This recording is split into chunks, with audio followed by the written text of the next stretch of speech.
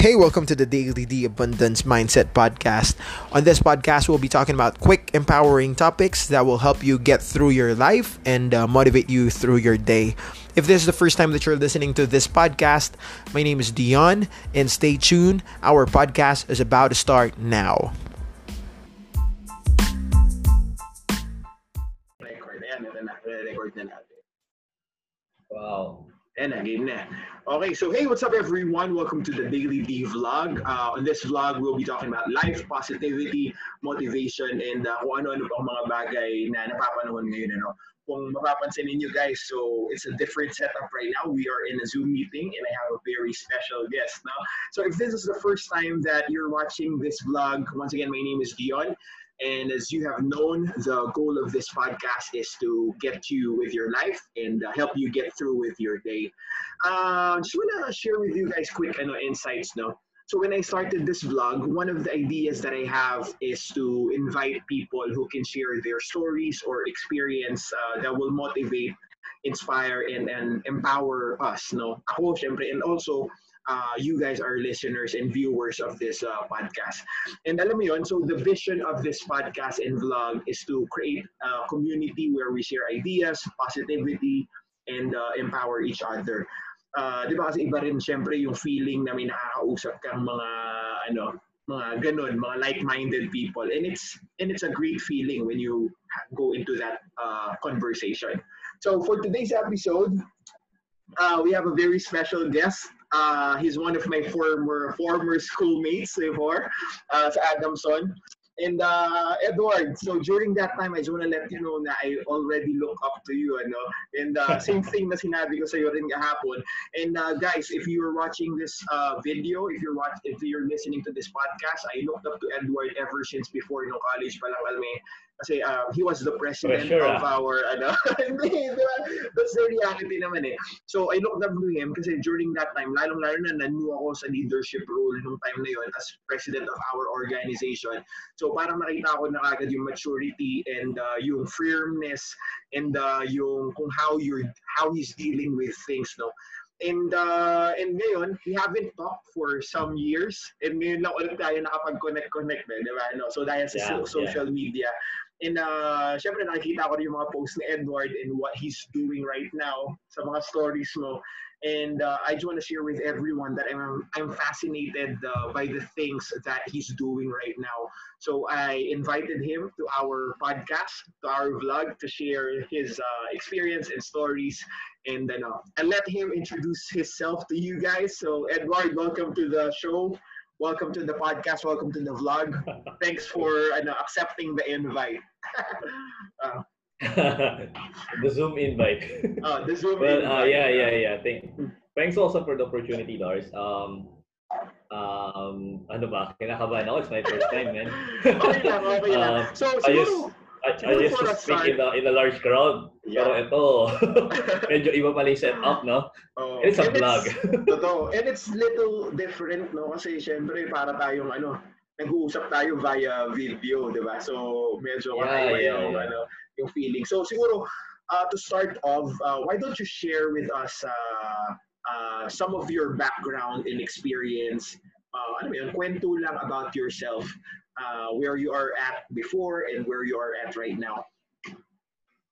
Well, siguro every time naman na nagpapakilala ako, especially if I am doing some talks, I always lay down the base of my life by informing people that I never expected that this will be the output of the experiences that I had. Well, I came from the province na ang buhay po doon is masarap at masaya.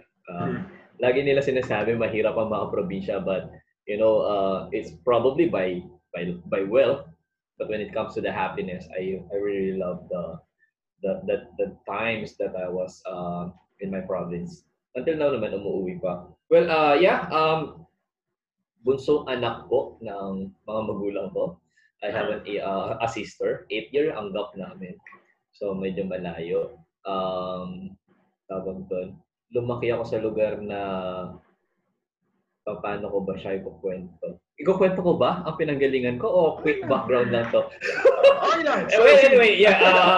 Kasi a lot of people always ask me kasi parang hindi nila nakikita na kung paano yung pinanggalingan ko sa buhay. Bakit laging ganito yung drive ko sa buhay. Siguro, Pedro, siguro maganda na ikwento mo yan, yung quick background mo. Kasi di ba, alam mo yun, ako, I've always believed na kung sino tayo ngayon as a person, kung sino tayo ngayon as an individual, malaking part nun is kung paano tayo na-mold as as an individual nung bata natin. So, sige, tuloy mo, magandang ano yan. Sige. I came from a very traditional family. Dalawa lang kami magkapatid. Mga magulang ko at a very young age, bata pa talaga ako, nag-OFW na sila. I still remember na pagdating ng mother ko as DH, domestic helper from Hong Kong. Kahit ang dami niyang dalang toys, ang daming tao sa bahay namin nung unang dating niya. Ito na yung kamalayan ko na naaalala ko na lang. Takot ako sa nanay ko. Hindi ko siya kilala. Kasi umalis siya ng bata ako. And parang nagsalitan sila. At first, it was my dad and then my mom. But nung bumalik ang mom ko, they decided to put up some, alam mo yung uso sa probinsya dati yung magbebentahan ng mga pahulugan. Mga kupot, gano'n. Parang sila yung unang Bombay. Sila yung unang home credit. Yeah. The traditional financing people. So, but through the means of gamit. Diba? Anyway, I came from a very traditional family wherein at the age of 7, kailangan marunong na akong magluto, maglinis ng bahay, asikasuhin ng sarili ko, maglaba. Kailangan marunong ka nun. Kasi ang bahay ko katabi ng eskwelahan ko, yung elementary school. Until now, hindi ako sanay na kumakain ng almusal. Kasi yun ang kinalakihan ko. Ang mga magulang ko, nagkaroon sila ng tindahan sa palengke. So at as early as 3 or 4 a.m., wala na sila sa bahay. Tulog ako, naalis sila. Darating sila minsan, tulog na rin ako. Kaya hindi ako nasanay na may magulang talaga totally na nagigising sa akin, papaliguan ka, sasabihan kang eto suotin mo and everything. Nagigising ako sa bell ng school ko dahil katabi ko lang siya. And hindi ako marunong mag-ayos. Hilamos, diretso pasok na chinelas. Alam mo yun? So, ganun yung bagay na kinalakihan ko. And then, nagstay ako sa province until high school. So, after high school, pumasok ako nagtangka ako, pumasok ng maging pare. So, kasi laki simbahan ko pag province ka yun yung ginagawa mo sa Christian tayo. Kaya pala close na close kagad kayo ni JP noon before may commonality. Yeah. It's a thing actually. And then after that, pumunta ako dito sa Manila during the college. Baon-baon ko yung mga meron ako sa province. Na-culture shock ako sa Manila kasi sa probinsya, just imagine this, ang size ng bewang ko is 26 back then. Ganun ako kapayat. Ang suot kong pants pagdating ko ng Maynila, size 36 kasi idol namin doon sa probinsya si Andrew E. Ang lalaki ng damit ko and all. Tapos pagdating dito, uy, bakit ang fit nila? Ang ganda lang tingnan and all. But I do not have the means, I do not have the money na para bilhin yung mga ganong bagay kasi talagang binuhay kami ng pamilya ko na sinisecure, na magulang ko na sinisecure nila is meron pagkain. Hindi yung mga material na bagay. Alam mo yun. So kapag naranasan ko maging kargador sa palengke, naranasan kong magtinda ng kung ano-ano sa palengke para kumitahan. Kumbaga, street smart, lahat ng diskarte ginawa natin, nakikita natin, and then it paid out. So I can totally say now what I have right now, it's because of where I was. Yung pinanggalingan ko. And until now, nilulook back ko yun. Lagi kong pinagmamalaking bagay. At never ko siyang kinaya. Kasi iba pag, ay, tindera yan sa palengke ng gulay, ng saging. Kargador yan sa palengke. Minsan nahihiya sila. Ako hindi. I'm proud to say na ganun. Lagi sinasabi sa akin, parang hindi totoo. Hindi, pero alam mo kasi and ako, I admire your story and I love that you shared that with us right now. That's something that you haven't mentioned to me yesterday, no? So, Yeah. pero that's a good to know information kasi if makikita mo, 'di ba? So yung drive, yung motivation, nakukuha talaga natin yan kumbaga dun sa mga formative years natin, no? So, and I think Correct. this is so refreshing na you're able to share that with You people. know, Dars, if I may share, sobrang inggit ko dati na kapag ang mga kalaro ko, pwede sila maglaro ng walang oras. Ako kailangan nasa bahay ako alas 5, nakapagluto na ako kasi darating na yung mga magulang ko. Mhm. Gising ako nang wala yung mga magulang ko, hindi ako mag-aalmusal. Didiretso ako ng pasok. Hindi ko alam saan nakakain ng tanghalian kasi pwede ako kumain doon sa mga lola ko. Pero syempre, you're looking for a set of family na nakikita ko sa mga kaklase ko. So it's not typical. My parents are very hardworking, so there's no reason for me not to be hardworking person also. Alam mo yun, kumbaga, um, salat ang buhay, pero mayaman kami sa pangaral. At Yun. laging sinasabi ng magulang ko na ito lang ang kaya naming ibigay sa inyo. So sana pag-igihan nyo, lalo na yung pag-aaral ninyo. Ilang beses, I entered college, 2004. I took computer engineering because hindi ko alam ano kukunin kong course and then yun ang in demand. Mm. That time, it was computer engineering, nakilala si Adamson, and nursing worldwide ang in demand. So, I took up computer engineering. Hindi ko siya na-enjoy. I hate calculus and all. And then, talagang yung puso ko parang nasa liberal arts. So, sabi ko, huminto ako sa pag-aaral for at least 3 sems. Pagbalik ko, I'm a total failure nung sa computer engineering. Pero yung mga major, medyo pasado lahat yan. So talagang yung puso ko nasa liberal arts. And then when I shifted to political science in college, bait sa akin ng Diyos, naging nagustuhan ko. Inuuno ko na yung mga subjects ko. Gusto ko yung inaaral ko. Tapos, ano lang ako, bagong salta lang ako sa organization ng org ko, ng political science. That the name before, Political Science Students Block of Adamson University, PSS BAU. Ang tinagalog mo, Pasabaw. Pasabaw. So, I took up the challenge na ayusin yung org kasi nakikita nila that I can lead. I still remember, tinatawag nila ako before Cheese Escudero daw ng Adamson. The way I talk. Kahawig mo. The way I talk. Yung pag-deliver ko daw ng mga salita nun. So, tumakbo ako ng presidente na wala akong kakilala, kinalaban ko lahat. Ganun na ako mapangahas ng org. Luckily, nanalo akong presidente. Alam mo, I do not know if you know this, na ang pinagdaanan ko sa political science life ko. We are 40 students in a room. Dahil kalaban ko ang prof, ang barkada ko lang na lumalapit sa akin, alam mo, di ba may dalawang hati ang desk? May aisle. Yes. Dito sa kabilang aisle, sa right aisle, sa CS Building 201. No. It's 210. Kung may apat akong barkada na hindi pa to yung mga kilalang barkada kasi ahead ako kay Mark and Yusa, di ba? Kaming 5, nakaupo kami dito sa isang side. Lahat nandun na sa kabila. Kasi yung prof na uupo na magtuturo kalaban ko. At ayaw nilang, alam mo yun? Alam mo yun, sobrang proud ako dito sa sobrang proud ko dito sa barkada to that we stand together na kahit anong gawin nila and we pass the subject. Alam mo yun? Every meeting, wala siyang ginawang titilahin ng student council sa pamumuno ko, nandun ako and all. Wala siyang ginawa ko. Kasi nagalit sila sa akin nung pinalita ko yung pangalan ng org. Papasok, PSS BAU to Adamson Politica. Until, kasi, alam mo yun, nirebrand natin lahat and everything, inayos natin. And now, successful yung org. Yes. Pasok sila sa mga top organizations sa school. So, yun. And then, sa Adamson before, hindi ka pwedeng tumakbong presidente ng student council if you are not a president of an organization, a certain organization. That's why, nung naging presidente ako,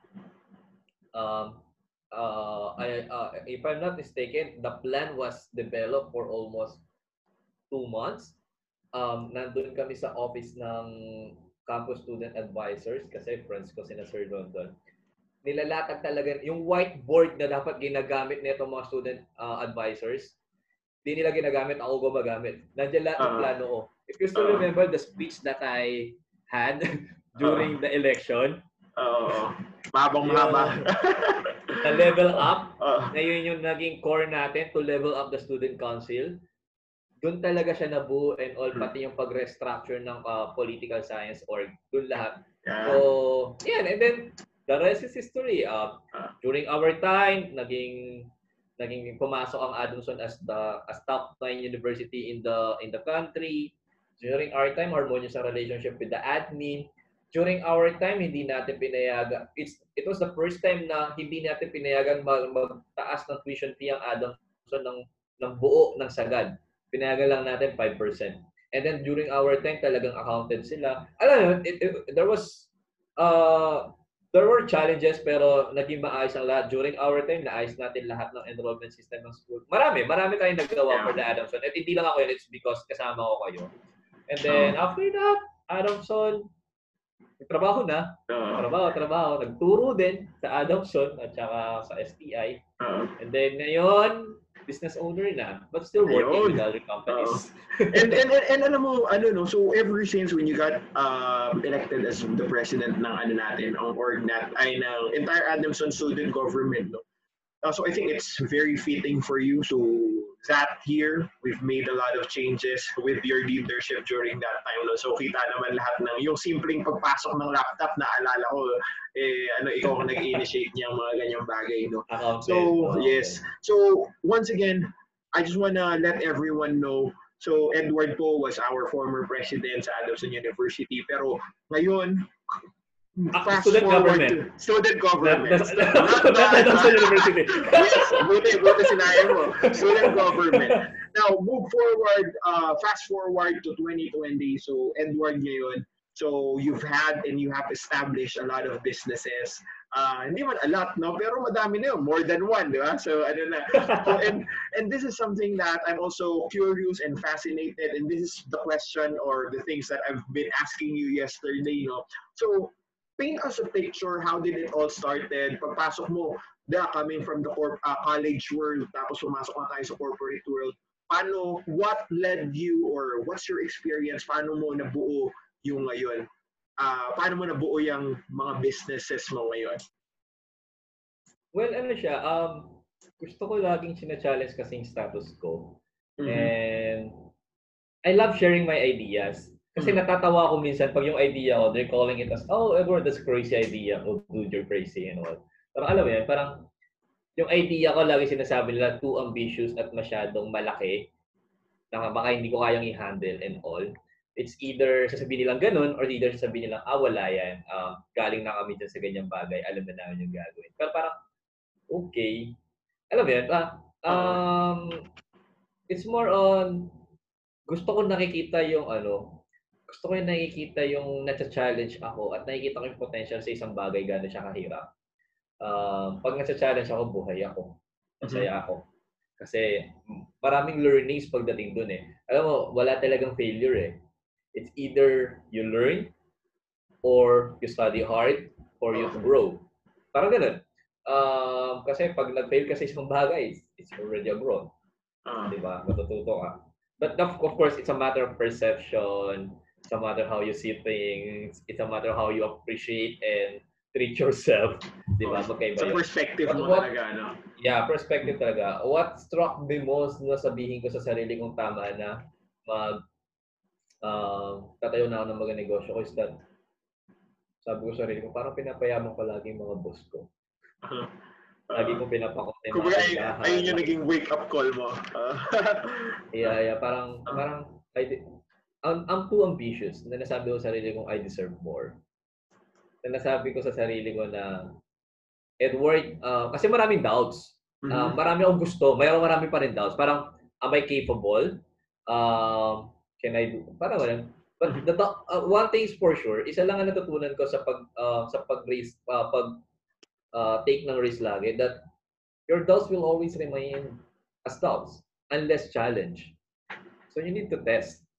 So yung doubt mo, hindi ka mag-grow eh. Yun yung mag-hold sa'yo. Mhm. If you were not able to test it, alam mo yun, parang inisip ko sa sarili ko, kung hindi ko siya gagawin ngayon after 5 years, asan ako? 10 years, asan ako? Yeah. Alam mo yun, parang Gets ko. paano na lang. And I want to make myself proud. Gusto ko maging proud ako sa sarili ko.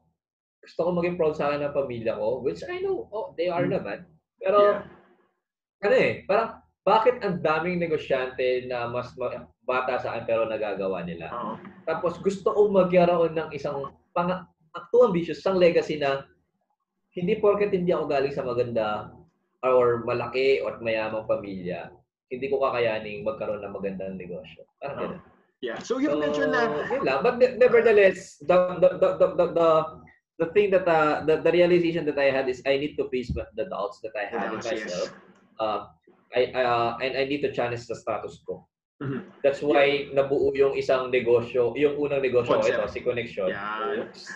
Yung concept niya na kailangan magkaroon ako ng concept na kakaiba, and then pero it could bring tawag dito, connection to the people. Kasi nagturo ako. Gusto ko yung name ng ng business mo. So when I first saw that na pinost mo, sabi ko, ang ganda ng concept nito, no? So connection, bean and beer. Parang fusion siya agad ng kapihan tsaka ng inuman. At first, nung nakita ko pa lang yung poster nun, sabi ko, paano kaya to? Paano kaya yung magiging setup nun? So, nakita ko na yung mga pictures sa post mo. Okay, it makes sense, no? Tapos nakita ko yung concept mo na lasing o gising. Diba? Parang may mga ganong setup, no? So, I would love to talk more about connection, no? Pero I'm also curious nung sinabi mo na meron kang mga doubts, no? Before we talk and dig deeper about your first business, which is Connection. So, can you share with us, ano yung naging biggest doubt mo and how did you overcome it? Well, the doubt doors is parang, am I really capable to do these things? Like, I'm not a master of all. I cannot do everything. All I have is a spirit. Edward, you're bigger than this and you can do more than this. Ganun lang siya. The doubt really is number one na pinaka-nakakatao doon. Ayoko maging hypocrite. Maubos ang pera ko and all. Kapag ito nag-fail. Pero handa akong maubusan ng pera kasi galing naman ako sa wala akong pera. So, anong pagkakaiba nun? Maubos man yun, at least I tried. I can say to myself na, at least, Edward, you did what you needed to do. Walang regrets, no? If mag-succeed naman to, like what is happening right now, I'm providing a lot of employment. I'm empowering the people that are working with us. Na empower natin sila. Pinupush natin sila kasi some of the staff hindi pa sila nakakapagtapos ng pag-aaral, nag-stop sila, maaga sila nagkaroon ng pamilya and all. So I'm pushing all of them na mag-aral kayo. If we can help, we will do that. Anything that we can do to support the people, for them to grow. We're doing that. Kasi there's nakita ko ang buhay sa corporate world when I used to work in a corporate. Nakita ko ang buhay na isang estudyante when I was a student council government. At mas nakita ko ang buhay sa loob ng eskwelahan nung naging professor ako ng Adamson at saka ng STI. So alam mo yun, you as a student, you are very idealistic. Ang dami mong pangarap. Yes. Gusto ko nang gumraduate. Pag graduate ko, ganito bibigay ko sa pamilya ko, ganito gagawin ko sa sarili ko. But, boom. Alam mo yun, ang layo ng pangarap mo. You forgot to see na ang pinakaunang problema mo is paglabas ng gate ng school mo. May trabaho ba? Paano ka makikipag-compete dito sa mga malalaking schools? Diba? That's why when I am hiring people, even when I was working with with these corporations na naging employed ako, wala akong pakialam kung saan nag-aral ng tao. Hindi ko tinitignan ng school niya. Ang tinitignan ko is the person itself, the way he or she talks, paano niya i-present yung sarili niya. And then at the end of the day, alam mo yun, parang if people will always think na ang magagaling galing lang sa ibang malalaking schools. forever na wala na magiging magaling na taong galing sa maliit na school. Yeah. At sino ang kawawa? Uh-huh. Diba? So, we need to think like that na kung tayong mga hindi galing sa malalaking schools is nasa posisyon, bigyan natin naman ng chance yung mga taong aspiring kasi hindi niya kasalanan na naging mahirap siya. Pero kasalanan niya kung mamamatay siyang mahirap siya. Yan. At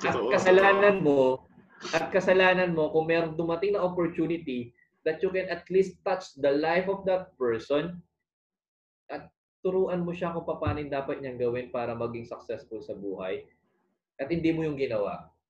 And you are a total failure. No matter how successful you are a total failure because you forget to see things clearly that it is beyond the reality of life. Because what is happening now, kaya namamatay yung mga pagiging idealistic ng mga kabataan is the realistic life that we have paglabas sa gate ng mga eskwelahan natin, pagka-graduate natin. Ganun siya.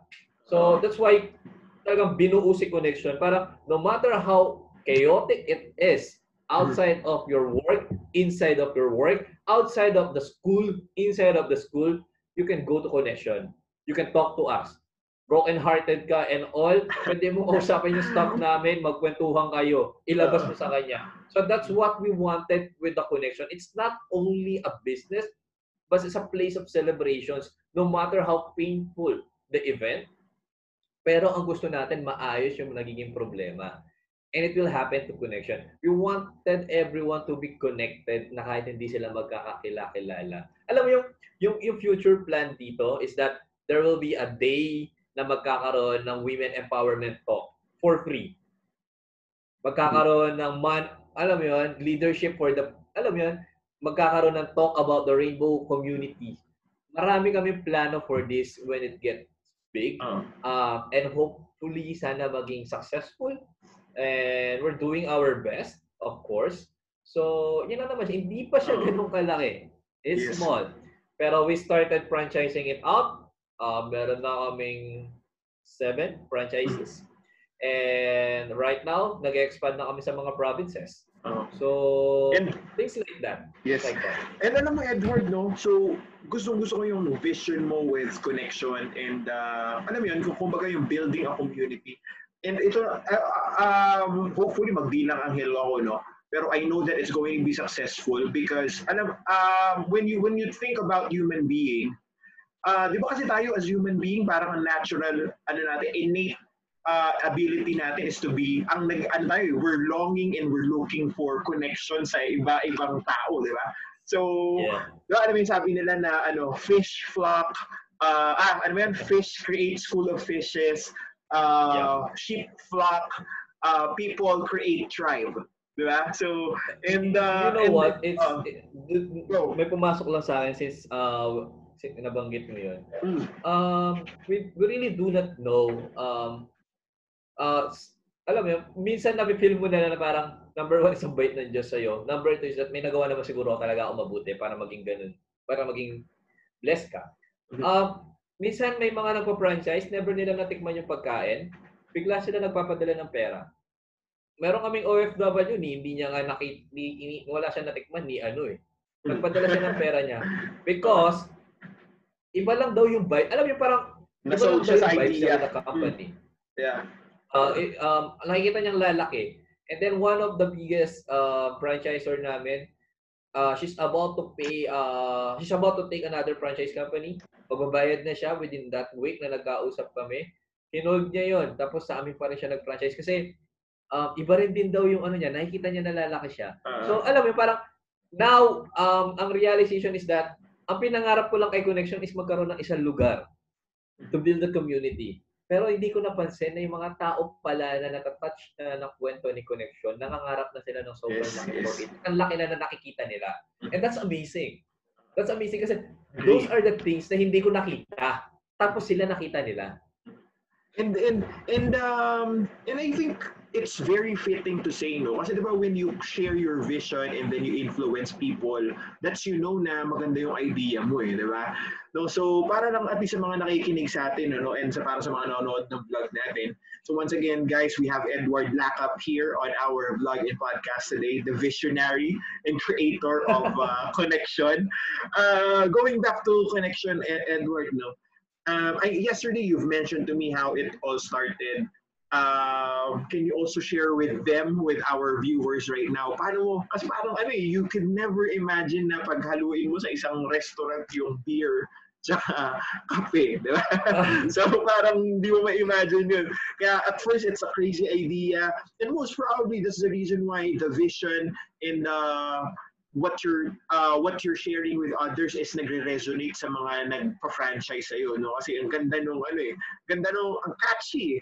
Tsaka yung mga infographics mo, magaganda rin talaga eh, no? Wow. So can you share with us how did that idea come into fruition? Oh, well, alam mo ba, first with the infographics, ang ginagawa nun is a student. Oh! Nag-aaral pa siya. Yeah. And then hindi niya ano yun. Hindi yun ang course niya. It's just a passion. Galing. Oh, magaling. Well, paano ba siya? Paano kasi tanong mo? Well, paano bigla siya paano siya naisip? Alam ko rin gusto ko. Alam ko rin gusto ko ever since. Hindi ko lang alam anong ipapangalan sa kanya.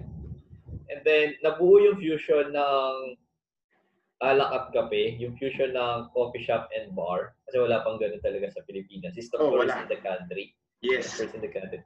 Eh, mag-boyfriend, girlfriend, nag-away sa harapan namin. Si girlfriend gusto magkape, si boyfriend gusto mag-inom. Alam mo yun? Simple things, pag-aawayan nila, kasi kailangan nilang mamili, kailangan nila mag-sacrifice. So, now it's not a problem anymore. You can go to Connection, your girlfriend can drink coffee, your boyfriend can drink liquor. Walang problema.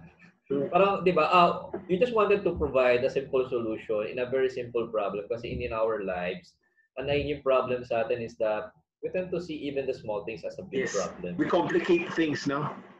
Yeah, minsan kailangan mo lang hayaan si problema paano siya gagalaw. Because that's, ang tawag ko dun is that's the touch of the string. Strings that we have.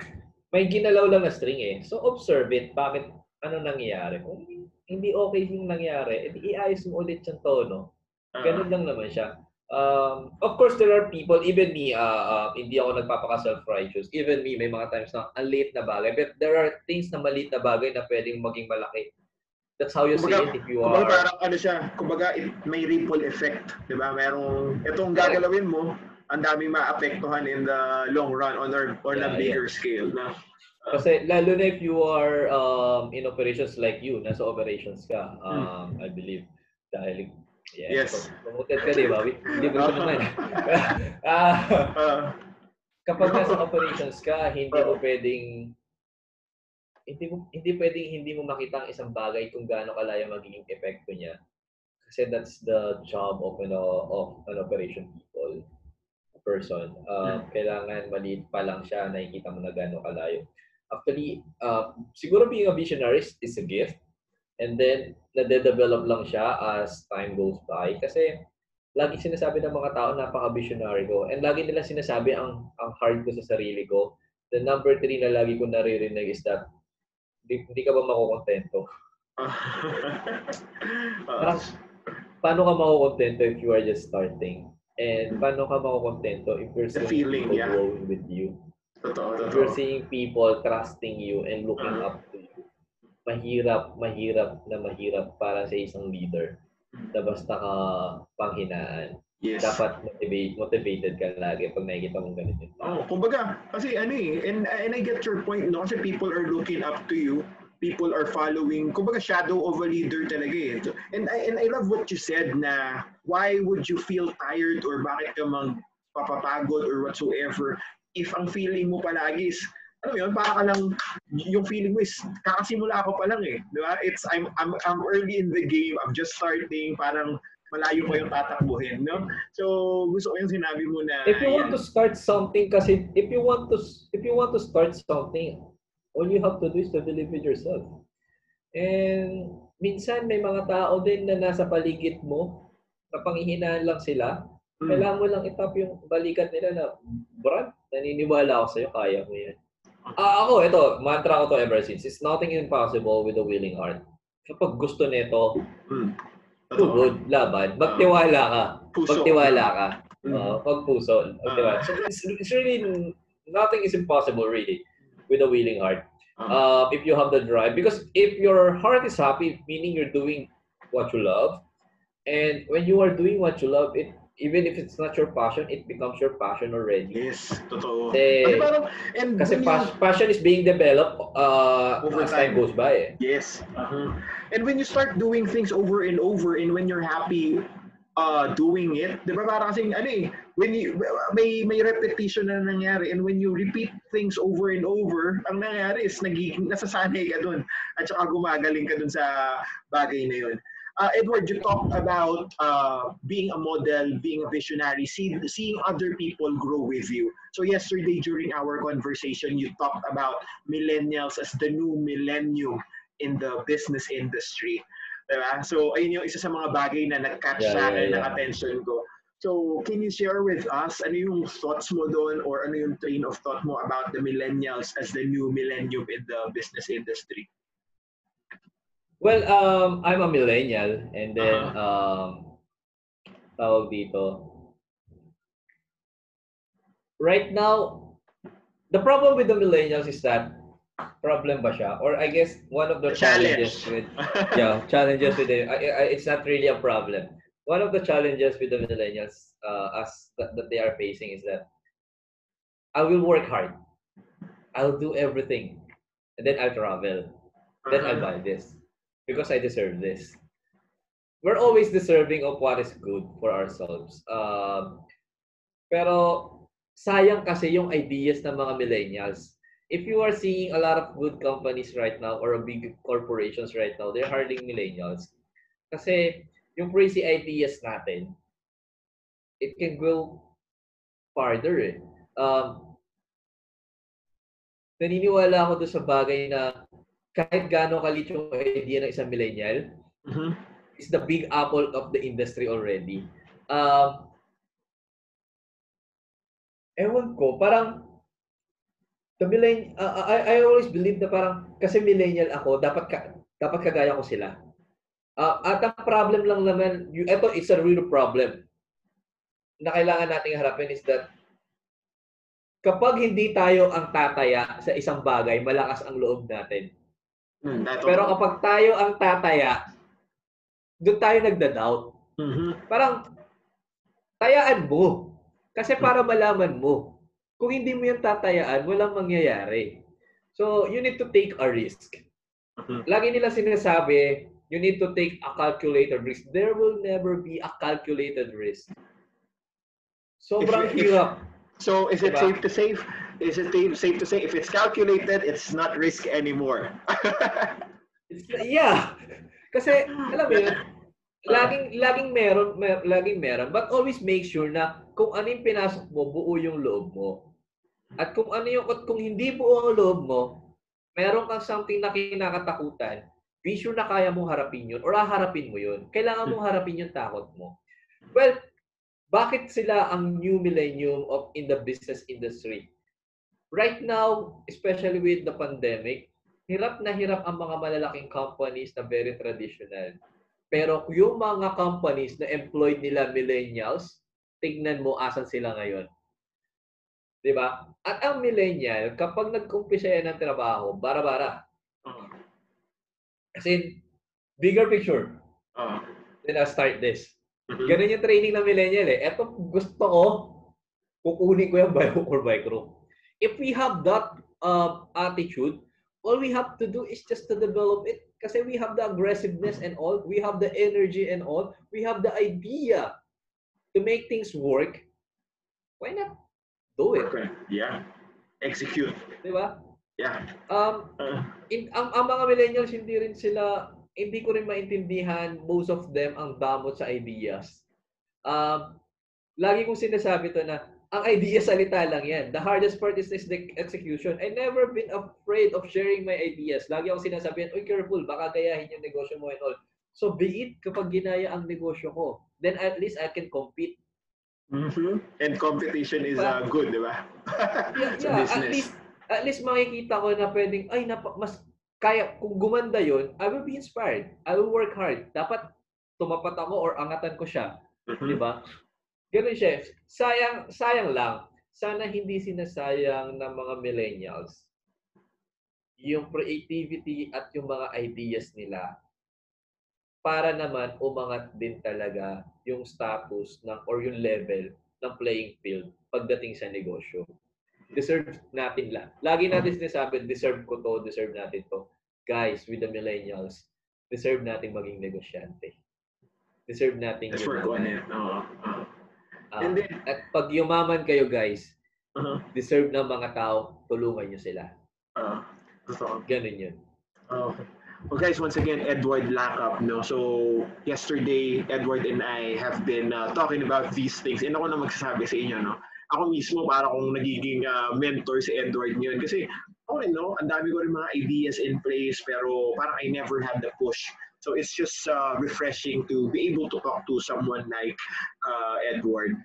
Edward, you mentioned about, yung ECQ natin, status natin ngayon. And kahapon, isa sa mga tanong ko sa iyo is, kasi ang ganda rin kasi ng mga ideas mo, no, during this time of pandemic. Can you share with us a quick background on, yung Kamanava Express? So, is this your second business or, kasi di ba yung, nakikita ko yan sa Facebook and ang dami na, medyo maingay siya ngayon sa social media. So, share to us a quick story behind it. Well, during the ECQ, there was an idea already na gusto kong magtayo ng bagong negosyo and it's more of a tech-enabled technology business. So, during the ECQ, parang ang daming nangyayari. Ang daming mga Pilipino naging subject matter experts. Sa lahat ng bagay. Sorry guys, sa lahat ng bagay. Totoo naman, totoo naman. Sabi ko, ang dami pinagkakabala ng mga tao. Kasi parang, if you're not, ewan ko, laging sinasabi kasi is, ikaw kaya mo kasi kaya mo laging dumiskarte and all. Alam nyo guys, ewan ko, narinig nyo na yung salitang, hindi kasalanan mabuhay ng mahirap, pero kung mamamatay kang mahirap, malaking kasalanan nyo sa Diyos. Kasi, He gave you a life already na para iayos mo at iangat mo yung buhay mo. At kung hindi mo yung gagamitin, yung buhay na yun, babawiin niya ng mas maaga. Okay, so you need to live with the purpose. Si Kamanava Express, I just wanted to create something like attraction gusto ko mag-offer ng isang avenue na naman na parang siya si Connection. Wherein, kung si Connection, puro contrast siya, alak at kape, contrast siya. Ang gusto ko naman kay Kamanava Express, magkaroon ng way of connection between the masses and this class people. Mm-hmm. So what we have now with with Kamanava Express is that I developed a strategy wherein I can touch the masses and I can touch also this class people. So si Kamanava Express po, dahil ang tao na may problema sila, paano daw sila kikita? Ang ginawa po natin, kumausap tayo ng isang supplier of frozen goods. Kahit wala po tayong kinikita, ang ginawa po natin is we created opportunities to the people. In 1 kilo of a chicken neck or of a chicken, ang tubo lang po ni Kamanava Express is 5 pesos just for the operations kasi may staff na nag-work behind it. Pero nakakapag-resell yung mga tao ngayon. So we created an opportunities na para sa mga masses na maibenta nila. And not only that, dahil yung mga masses, ito yung nakikita natin, nakakapagbenta na sila and all, may pinagkakakitaan na sila. Alam mo yun, parang hindi puro Facebook and all, at least yung Facebook nagiging meaningful for them. We touch base naman ngayon yung sa mga class people. We introduce the pasabay. pasa buy, pasa bili, pabili.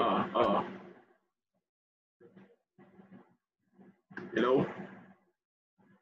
Edward? Kamanaba Express services are the masses and the class people. So what we want to happen is this Kamanaba Express will be the new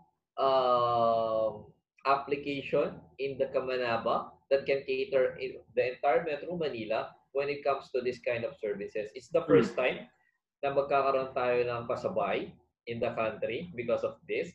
And it's the first time na, alam mo yun, kasi parang yung mga ibang mobile app ngayon na when it comes to mga Grab, food delivery. Food Panda.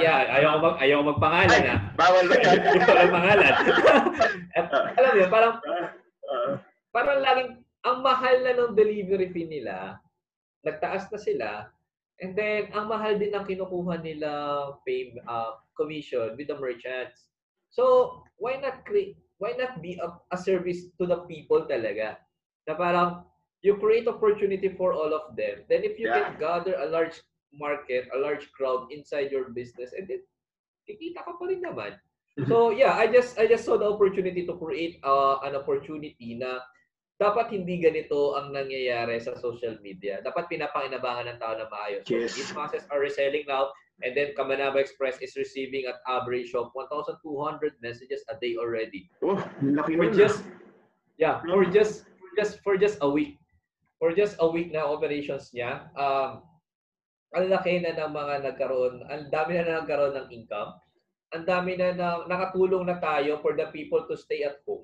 Lalo na yung mga may kotse, di na natin sila pinapalabas kasi kami na bibili ng mga items or groceries na kailangan nila. So, at a very cheap cost of handling fee.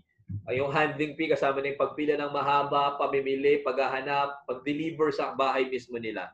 So, that's the story of Kamanaba Express. And soon, there will be, actually, it's being developed already, the mobile app for the Kamanaba Express. It will be launched after the ECQ. So, yun siya. That's the opportunity that I saw. All you have to do, guys, is to see the opportunity. Kasi parang, hindi ako sanay na walang ginagawa. Hindi ako sanay na hindi ko iniisip paano tayo kikita at paano ako makakatulong. I was very, very sad. Nung nagkaroon ng lockdown at kailangan magsarado yung mga tindahan, ang unang isip ko paano yung mga tao ko, paano yung mga staff. That's why we created our own drive na ang daming issue na hindi sila nakakatanggap ng SAP, hindi sila nakakatanggap ng ito. So, we did our part. Hindi man kami nakatulong talaga sa lahat ng mga nangangailangan. At least our people inside the company, we made sure na may natanggap sila at may makakain sila during this ECQ. So, things like that. And you know, there will be no successful business if you do not know how to value your people. So, value them, treat them like who you are. Ganun lang naman siya. And then, ako naman medyo minsan nakala nila masakit ako magsalita. But I'm just very straightforward pag nagsalita ako. Na sinasabi ko, hindi maayos gawa mo. Ayusin mo yan. Because, hindi ako magsasalita na isang bagay na hindi ko rin muna siya ginawa. Yes. I still remember the experience that I had in a big company na outsider ako, hindi sila usually nag-hire na tagalabas. Dalawa lang kaming hinar nilang galing sa labas in this position. Pagdating ko sa shop, may OI siya akong dinatnan. Sabi ko, sige, ikaw ang boss ko for a week. Iutos mo lang lahat. So, iutos mo sa akin lahat. Kasi siya yung boss na for the longest time eh. So, nag-janitor ako sa shop, nag-security guard ako, nag-sales staff ako, nag-merchandising officer ako, nagkahera ako, everything. After a week, eto naman. Because, alam nyo, ordinary things can always do by the people. Kahit sino sila. Basic yan. Pag nakikita mo, kaya mong gawin. What the extraordinary people can do is to think na actually hindi na ako naniniwala yung be outside of the box. What I believe is we need to enable now the impossibilities. Millennials being called as the new millennium in the business industry because we are meant to enable impossibilities in this industry. Yung malaking takot dati akala na mga traditional company hindi magiging magbo-boom. Look at them right now. Sobrang hirap silang mag-move up. And look at the startup companies right now na sobrang nag-adopt kung ano ang meron tayo ngayon before the ECQ or before this pandemic. They're the one booming. Right now, I'm telling you, it's the new millennium for the millennials because, especially in business, because the startup companies are booming in this time. So, alam mo yun, there's always an opportunity. Hindi naman tayo tawag doon, nagtitake ng, what you call that? Hindi naman tayo nagiging opportunista. But this is the opportunity born from the situation that we have right now. So you need to roll up your sleeves, guys. Execute your ideas. Believe in yourself because nothing is impossible with a willing heart. Alam mo, lagi kong sinasabi nung nagtuturo ako at the end of the class, last day, sabi ko, class, kukwento ko yung buhay ko, ano yung pinanggalingan ko. Hindi ako magaling mag-English. Maraming beses kong naranasan na nalait ako sa English. Galing akong probinsya. Pagdating ko ng Adamson University, pinagawa kami ng movie review. Kailangan ko siyang i-explain sa klase in English. Guys, ang tawag ko nga sa Hell and Heaven nun, white and dark. Kasi yun yung napapanood ko sa Lord of the Rings. So, yun yung understanding ko. As in, hindi po ako magaling mag-English. Pero hindi ko never ko yung kinahiya. Alam ko kasi anong weakness ko. So alam mo yun, during the college days, nakita ko na kailangan ko pala maging English, marunong mag-English kasi nasa Maynila ako. Everyday nanonood ako ng Studio 23. Kung may salita ako or word na hindi ko alam, sinusulat ko siya. Lalo na kapag sinabi siya ng professor ko, susulat ko siya. Then hahanapin ko siya. And then I will use it. So nagkaroon ako ng isang libro na mga hindi ko alam na mga salita. Until now, guys, ang understanding of grammar ko pagdating sa English is dapat hindi lang siya masakit sa tenga. If you ask me about, if you ask me about the noun, the pronoun, and everything, I'll die. Nose bleed. Diba? But, alam mo yun, your status right now, where you are right now, depends on how you think of yourself previously. Yes. Ganun lang yun. So sabi ko sa klase ko, never kayo mahihiya na mag-English kasi kapag kayo nagkakamali at tinawanan kayo, doon kayo mas matututo. Mas nakakatawa sila. Kasi I've been in a larger corporations, multinational. Hindi po ako magaling mag-English pero nagkaroon ng time na hinawakan ko buong Southeast Asia and India ng isang company. Hindi sa pagmamalaki pero alam mo doon kahit barok kang mag-English, mas naiintindihan nila. And then, lagi kong sinasabi sa klase ko yun na huwag nila ikakahiya kung ano yung weakness nila. Ilabas nila yung weakness nila because the weakness is the source of your strength. Your strength will never be a source of your strength. It's a status quo. Hanggang doon ka lang kung ang patiwala mo sa lakas mo is yun lang ang kaya niya. You need to empower yourself. Kasi walang mag-empower sa'yo. And then, always choose the right thing. Sabi ko sa klase ko, if you find yourself torn between the money and your passion, I hope you will choose your passion. If you find yourself being challenged by money or your happiness, I hope you choose your happiness. And then, but that time comes, if you really needed to choose between money and yourself, you choose yourself. Because if you know what is passion, it will drive you happiness in life, and that will always be your guiding principle to respect yourself, and it will move you further. It will move farther. It will make you who you need to be. At dun ko masasabing, eto, deserve ko to. Yan. Ganun siya. So, huwag mo sasabihin, deserve ko to because ang iniisip mo, entitled ka doon. Sabihin mo na deserve ko to kasi ginawa ko to para sa isang bagay. Kasi pinaghirapan. Diba? Hindi lang pinaghirapan, but galing kasi siya sa'yo. Mhm. Hindi porket nagtrabaho ka na sobra, deserve mo na isang bagay. Alam mo, for the past 3 or 4 jobs ko, wala nga akong pakialam sa sahod. Ang gusto ko lang matuto ng matuto sa mga boss ko. I-adapt ng i-adapt yung mga nangyayari. Matutunan pa paano yung ginagawa nila. So alam mo yun, kahit abonado pa ako pagdating sa sahod ko, alam mo yun, gagawin ko yun kasi learning sang habol ko. Ang mentality, the right mentality is not about the earnings. The right mentality is about the learnings. If you are learning, you are earning already. Yes, true. At True. habang yung learnings mo naiimbak sa utak mo, nagkakaroon ka ng mas malawak na ideas, those are the savings that you have that you can spend now after. So, yun ang ginawa ko. Hindi ako natakot magtanong, hindi ako natakot mamura ng boss ko. Kasi bawat mura ng boss ko, doon sa unang trabaho ko, tumatak sa akin para ayusin ko. Pero alam yun, yung taong yun na kinakatakutan ng lahat na boss ko, tinawag niya ako ang alas niya sa kumpanya.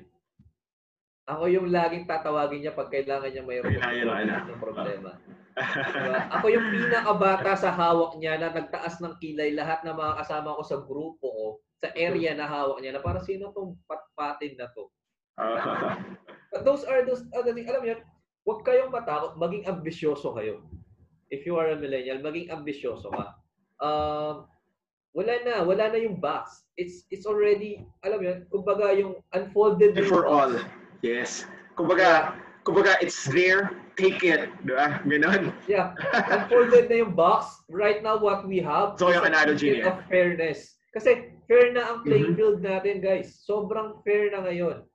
Kung hindi mo pa pagaganahin yung mentality mo on how you will drive things the way you wanted it, walang mangyayari. So, you have to believe in yourself. So, yeah, ganun lang naman siya. And then, lalabas lahat. Thank you so much, bro. You know what? Gusto ko yung mga sinabi mo, no? Tsaka yung analogy mo about us not being, and that's something I can use din, you know? So, wala nang out of the box thinking kasi parang tama ka, it's fair for everyone. Kumbaga parang we're all in the same playing field. It's all available. Lahat ng meron kang access, meron din akong access. Lahat ng meron siyang access, lahat yun meron din akong capability. It's just a matter of us really doing the work and pushing ourselves. Alam mo, Dars, there are 3 things that I wanted actually na at least ma-influence yung mga tao na kailangan baguhin nila yung perception. Number 1 is there is no box or anymore. It's unfolded. Yeah. What we have is, what we need to do now is to enable the impossibilities. We can do that. Number 2, ito sobrang tagal ng paniniwala to. The respect is earned. While it is true, for me, respect is given.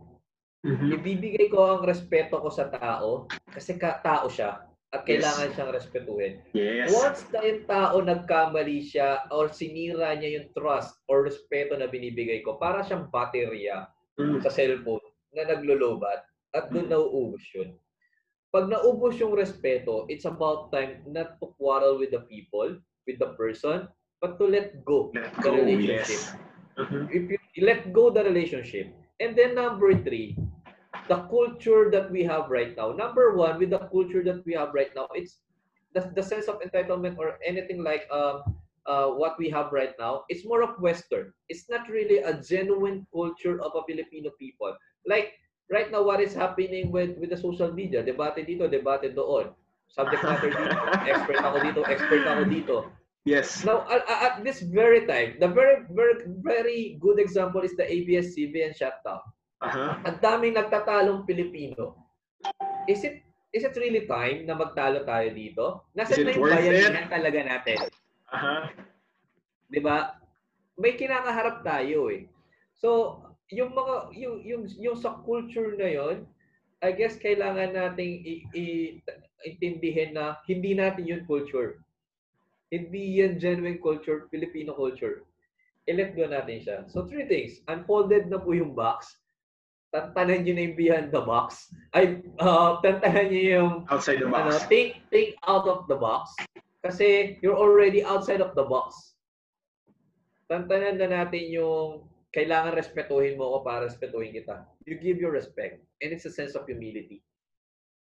Okay? Then number 3, change the culture.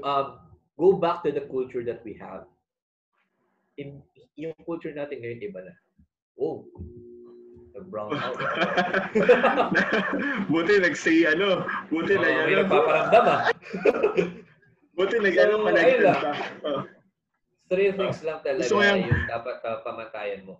Gusto ko yung 3 things na sinabi mo, Eduardo, and that's the biggest realization for me. And ako am guilty. I always still use the out-of-the-box thinking.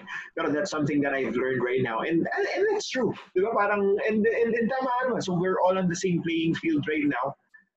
We have equal opportunities. We have equal chances. It's all up to ourselves na paano natin tatrabahuin ang mga bagay-bagay, So guys, if you're still watching this video, if you're still listening to this podcast, so Edward Lakap, great example of motivation, determination, and perspective. So kita nyo naman kung saan nadadala, if you have the right mindset, if you just do the things na dapat mong gawin, kita mo kung saan ka mapupunta from where you are at right now and where you can be. So hopefully these stories, these messages na na-share niya sa atin is makuha natin. And if you guys are still watching this, tell me what's your biggest takeaway so far, sa mga napanood nyo. I-comment nyo lang sa comment below. Edward, bago tayo magtapos, okay lang ba na tayo? Quick Q&A session. Sure. So ito, go. Before we end it, aside from the 3 things, I told you earlier, as earlier mentioned, it's a matter of perception. So my advice to those people who wanted to at least do things like me, and guys, hindi po ako takot magbigay ng ideas. Anything you can, alam mo yun, you can always ask me and consult with me. So dahil sinabi mo na yan, can you share with them, let's say for example, where they can contact you? So social media. Facebook. Ayan. I-promote mo naman yung social media mo, bro, para at least alam na-force nga ako mag-create na parang isang Instagram public for me kasi sobrang ang dami nagtatanong and all. But nevertheless, Edward Lakap in the Facebook. My Facebook account is verified. So hindi ko po siya napapalitan. Yeah, it's verified by Facebook. I cannot replace the name anymore. If you remember last election, medyo magulo ang Pilipinas. May ginawa lang ako something na opinion. So yung opinion na yun, it was shared millions of times. By the people. So, kailangan ako i-verify ni Facebook. I cannot mention the issue anymore kasi mahirap na. Yes. So, ayun. I guess kailangan maintindihan kapag, di ba, paano mo siya in-start? Yun ang laging tanong paano ko siya uumpisahan? It's not a question of paano ko siya uumpisahan kasi, believe it or not guys, inumpisahan nyo na. Kailangan nyo lang siyang ituloy.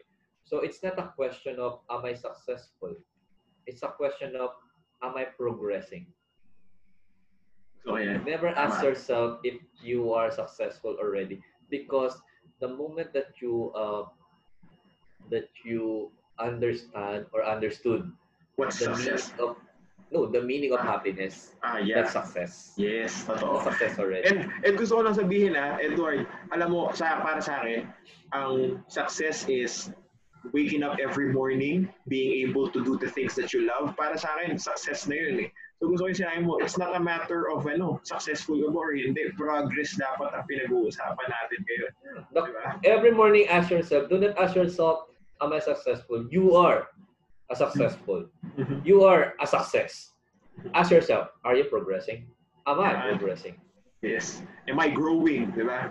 So, which is in line sa mga pinag-usapan natin kanina. So, never stop learning, continue learning, diba? Continue progressing and putting actions to your ideas. And dahil dyan, Edward, I just want to ask you, so given this experience, this vast experience that you have right now, I want to ask you, and syempre this will also be valuable sa mga nanonood sa atin, in a short sentence, what has been your biggest failure and how did it help you? My biggest failure is lagi ko itong bit-bit actually until today. Nung mag-stop ako ng mag-aral, kasi hindi ko nagugustuhan yung nagbulak-bulak ako, na-inlove ako sa Maynila, na-inlove ako sa mga babae sa Maynila. Mga. Take note guys, mga. Naging bulak, mas ginusto ko isa ako sa mga ginusto magstay sa Quantum kahit may klase. Ng SM Manila. Gusto ko. Annex. Yeah, the annex of Adamson University. Guys, Doris and I graduated from Adamson University, the #1 school in Metro Manila. In terms of alphabetical order. Yun. Well,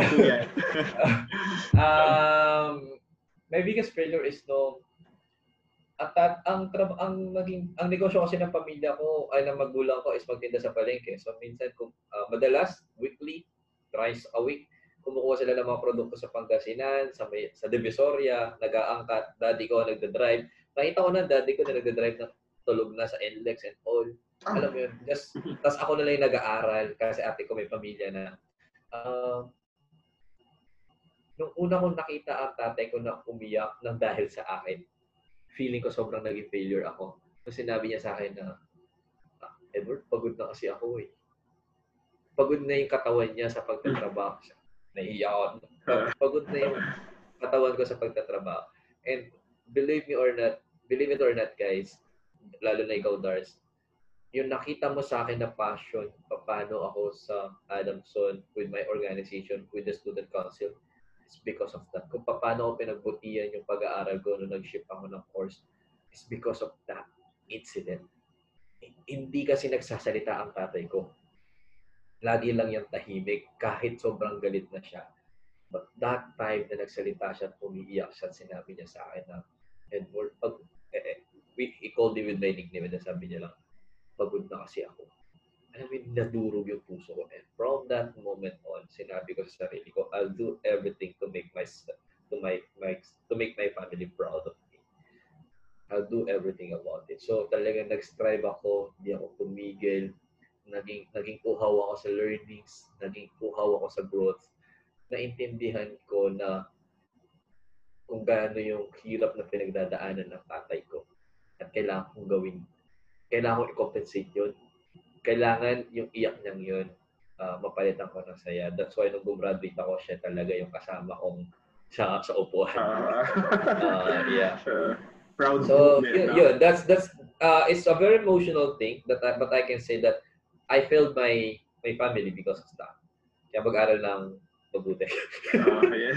Thank you so much, Edward, for opening up. That is very big and very brave of you to share with us that experience. Now, kahapon, kanina nag-uusap tayo and you shared yung some of the things para sa mga college students. You gave your advice. Just want to do a little recap of it.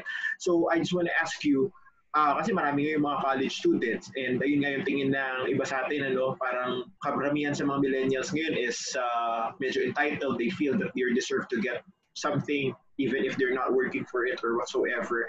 And I want to touch on the fact na minsan kasi ang laki ng binoproblema natin during college days, not knowing na when we graduate and when we face the real world, mas malaking problema. Different monster ang haharapin natin. So my question to you is anong advice yung pwede mo ibigay sa mga college student natin na about to enter the real world? And ano sa tingin mo yung advice naman na dapat nilang i-ignore? Huwag kayong matakot kung ano yung meron dito sa labas. Kala mo nakakulong kayo. Nung pagka-graduate ko, pagka-graduate ko, cut kagad ng allowance ko. Wala na akong binabayarang, hindi na ako makapagbayad sa dorm and all. So, kinailangan ko magbenta ng sabon, mag-alok ng mga laundry, sa mga laundry shop and all. Ginagawa ko yun mismo, kahit hindi ako kay miss. So, yung mismo sabon. Nagiging creative ka, no? Yeah. Guys, it's yung sa graduation kasi, yung pagkatapos sa school, it's not a ticket for a good life. It will never be. Boom!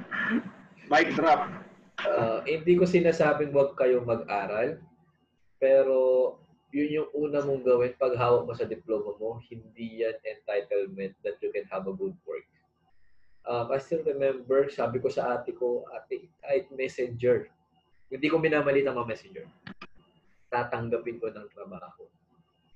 Alam mo yun? Kasi sobrang hirap na kumuha ng trabaho during the time na pag-graduate kami. I believe una-una ako ng ayur sa'yo no? Ayun. So sobrang hirap talaga yung trabaho. Una ka ng year kasi bumagsak ako eh. Kaya na-extend ako. Ay, mga bagay na yun, hindi kinakahiya. Siyempre, di ba? Yung experience eh. Diba? Akala ko gusto mo lang mag-president ulit ng board. Hindi na. Well, yeah, that's the advice that I can share. Huwag kayo matakot. Exciting ang nasa labas. It's the real world, but never lose yourself. Never. Never sacrifice your principles. Yun lang eh. Pagpasok ko sa trabaho, ako ang may rules. Boss, ayoko nang minumura. So, alam mo, kahit namura ako, pinipigilan talaga ako. Yun yung boss ko lang na nakapagmura talaga sa harap ako yung una ko na trabaho. Pero I learned a lot from him. And then, subsequently, sa mga sunod trabaho, sinabi ko na boss, ayoko nang minumura ako. Ayoko na sinisigawan ako, mag-aaway tayo. So, alam mo, never sacrifice your principles. It's happy, actually, outside here. Yes. Totoo. Pero, continue to challenge yourselves. Totoo. Hindi porket nahirapan ka mag-commute, malaking problema na yan. Totoo. And ako hindi porket mainit sa labas, problema na yan. Yes. And ako totoo, no, siguro, ang feeling ko is, kasi marami tayong mga kasama na nakagraduate na ngayon. Marami akong mga post sa Facebook na nakakita na they miss college life kasi umaasa lang sa parents or whatsoever. Pero ako iba yung feeling ko eh. Kasi parang after college, mas mahirap siya outside world, pero I feel more in control. Kasi kapag ka nasa college ka, para kasing you have to follow certain rules na, syempre, parang araw-araw may assignment, tapos nanghihingi ka lang ng baon, hingi ka sa parents mo. Pero ngayon na pag-graduate natin, tapos nasa labas ka, parang back to start. Yes, it's so much harder, pero the difference is you are so much in control. Kumbaga nasa sa atin na kung ano yung magiging, ano yun, parang kontrolado tayo kung saan direction. Diba? Oo. Edward, second to the last question, no? I know that you're probably busy, no? Pasensya ka na, medyo nag-extend tayo. So, actually, ako late. 1.5 hour late ako sa... So, para po, alam nyo, no? So, before this interview, so Edward just got off 5 hours. Diba? So, so, sobrang busy. So, second to the last question. So, nakita naman natin yung passion mo, yung drive mo. Pero syempre, hindi natin maiiwasan from time to time we feel down or we feel overwhelmed. So, ikaw, when you get to that point na you feel overwhelmed or unfocused, or have you ever lose your focus temporarily? So, kapag na-experience mo yon, anong ginagawa mo? Well, always remember, guys, it's okay to rest. Diba sabi nga, quitting is not an option, but rest is. It's okay to rest. It's normal to get tired. Mm-hmm. It's normal to be overwhelmed. When you are overwhelmed, the cup of brim is overflowing. All you have to do is to think yung unang step na ginawa mo, bakit ka andyan ngayon? And look at the milestone na pinagdaanan mo na from the first step na ginawa mo, na ang dati problema mo lang pag-commute, ang nagiging sinusolve mo ng problema ngayon is eto na. So always go back to the place where you belong. No matter how hard it is and painful it is, for as long as you are growing, go for it. Laging mahirap, sasabihin ko talaga sa inyo. At my age, I'm 31 years old or turning 32. Ganun talaga siya. Wala tayong magagawa eh. Yun talaga yung buhay natin. Pero kung yung problema, hinayaan mong talunin ka, the problem is not a problem. The problem is you. Because you let it through with you. Alam mo yan. So, yun yung problema. Sa Pilipino naman, ang problema lang naman natin, dapat na iniisip natin is math. Math.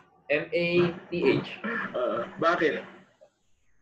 Dapat ang iniisip mo lang lagi is ano ang letter M? Merienda, almusal, tanghalian, at hapunan ko. In a business perspective kasi lagi mong iisipin masosolve ko yung math, yung merienda, almusal, tanghalian, hapunan if I'm thinking right. Like wala akong merienda kung hindi ako nagtrabaho. Wala akong almusal na ibibigay sa pamilya ko kung hindi ako nagsumikap. Wala akong tanghalian na kakainin kung alam mo yun, everything came from a source. Yes. So if alam mo yun, that's life. Yeah. It's okay to be overwhelmed. Yun lang ang punto doon. But never stop. Alam mo yun, habang papalapit ka doon sa gusto mong makuha, mas papahirap siya. Okay? And then, kapag nag-look back ka, lagi mo titignan, yun pala yung pinagdaanan ko. So kapag may pinagdadaanan ka ngayon, lagi mo iisipin, magiging isa na yun doon sa ilo-look back mo. Yes. ECU. The technique is never, don't be a quitter. Yun lang yan. And don't make yourself as a problem. Guys, it's you need to deal with the good problem. Kung ang problema mo ay realidad ng buhay, that's a good problem. Mahirap kung ang pinoproblema mo, projected problem. And will cause you anxiety. Give us a sample of a projected problem. Well, paano ba? Like right now, iniisip kagad na projection natin is sa pandemic na to. Eto pala. The projection before, best example, before i-close ang ABS-CBN, ang projection really is not a matter of losing 11,000 employees. Ang projection is that kapag nagsara ang ABS-CBN, magkakaroon ng 2,000 plus at average na magkakaroon ng positive sa COVID. Parang, you're projecting too much. Even if it is, sabi mong statistics, but how can you compute that? Yung walang correlation and all. Okay? Minsan kasi, because of the anxiety, nakikita natin na ang laki ng problema, but it's really just a small one. And guys, masarap mag-solve ng problema. Enjoy it. Totoo. Yun lang siya. Enjoy it. And I totally agree with you, no? I came across this book ni Mark Manson, yung The Subtle Art of Not Giving a Fuck. Life is all about solving problems. You define your life by the problems you care to solve, di ba? So, ayun nandun yung natin nandun tayo mag-grow, ganun natin ma-fulfill yung natin sa buhay natin. Thank you so much, Edward, sa time mo, ano? So, ito na talaga pinaka-last na question na. Okay, and I know nandyan naman sa likod ng backdrop mo, pero I just want to ask this and I want to get your thoughts on this para at least ma-share and marinig rin ng mga nakikinig sa atin at mga nanonood sa atin. So, if you will be online, so let's say for example, makakapag-post ka ng isang post sa Facebook, sa Instagram, tapos yung post mo na yun, makikita ng lahat ng tao for 24 hours. Almost guaranteed, lahat sila makikita nila yun. Ano yung message na gusto mong i-post sa status mo with your picture on it? Don't quit too soon. Bakit lagi sinasabi, never quit. Mm-hmm. Pero ang dami kasi we need to communicate right now with in the reality of life. Sinasabi natin never quit. But totoo naman may nagko-quit. So don't quit too soon. I wanted to be realistic na ang tao alam niya kailan siya dapat hihinto. Yes. Kaya sinasabi ko, don't quit too soon.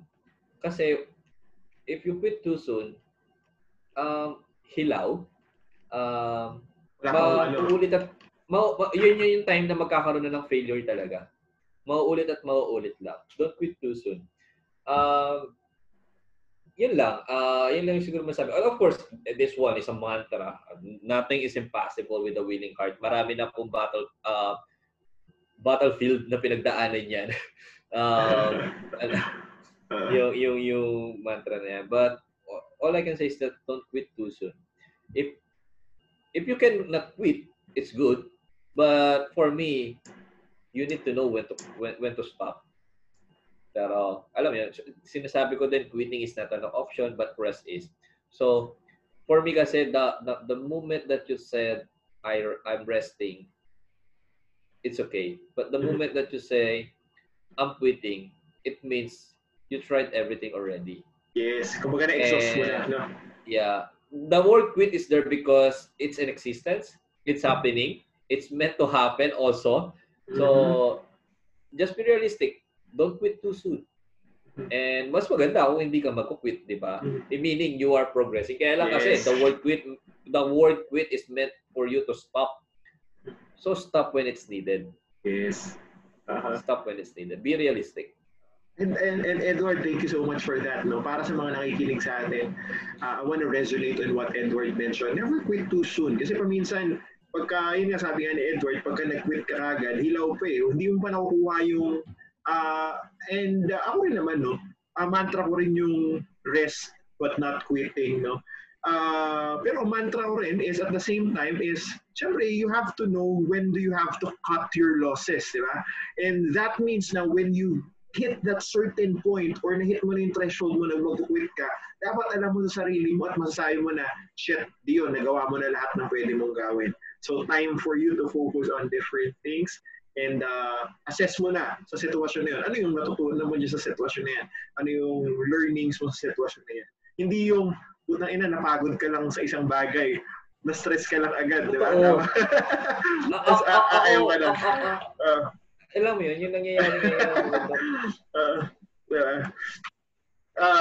Edward, thank you so much for your time. So this is a very productive interview and maraming salamat sa pagpapaunlak sa panayam na ito. mas maganda yung kahapon, dapat yung kahapon naman. Di, okay lang. Kasi kahapon, di natin na video. And kahapon, wala masyadong structure din, no? And most probably, I'll invite you again. Okay lang ba? Kapag Sure. Di ba nga sabi nga, ako, I admire you kasi parang, ay, wow. Parang, sinasabi mo na ina-admire mo rin ako. Reciprocation. Hindi na uso yung give and take. Kailangan reciprocation para sabay yung broad.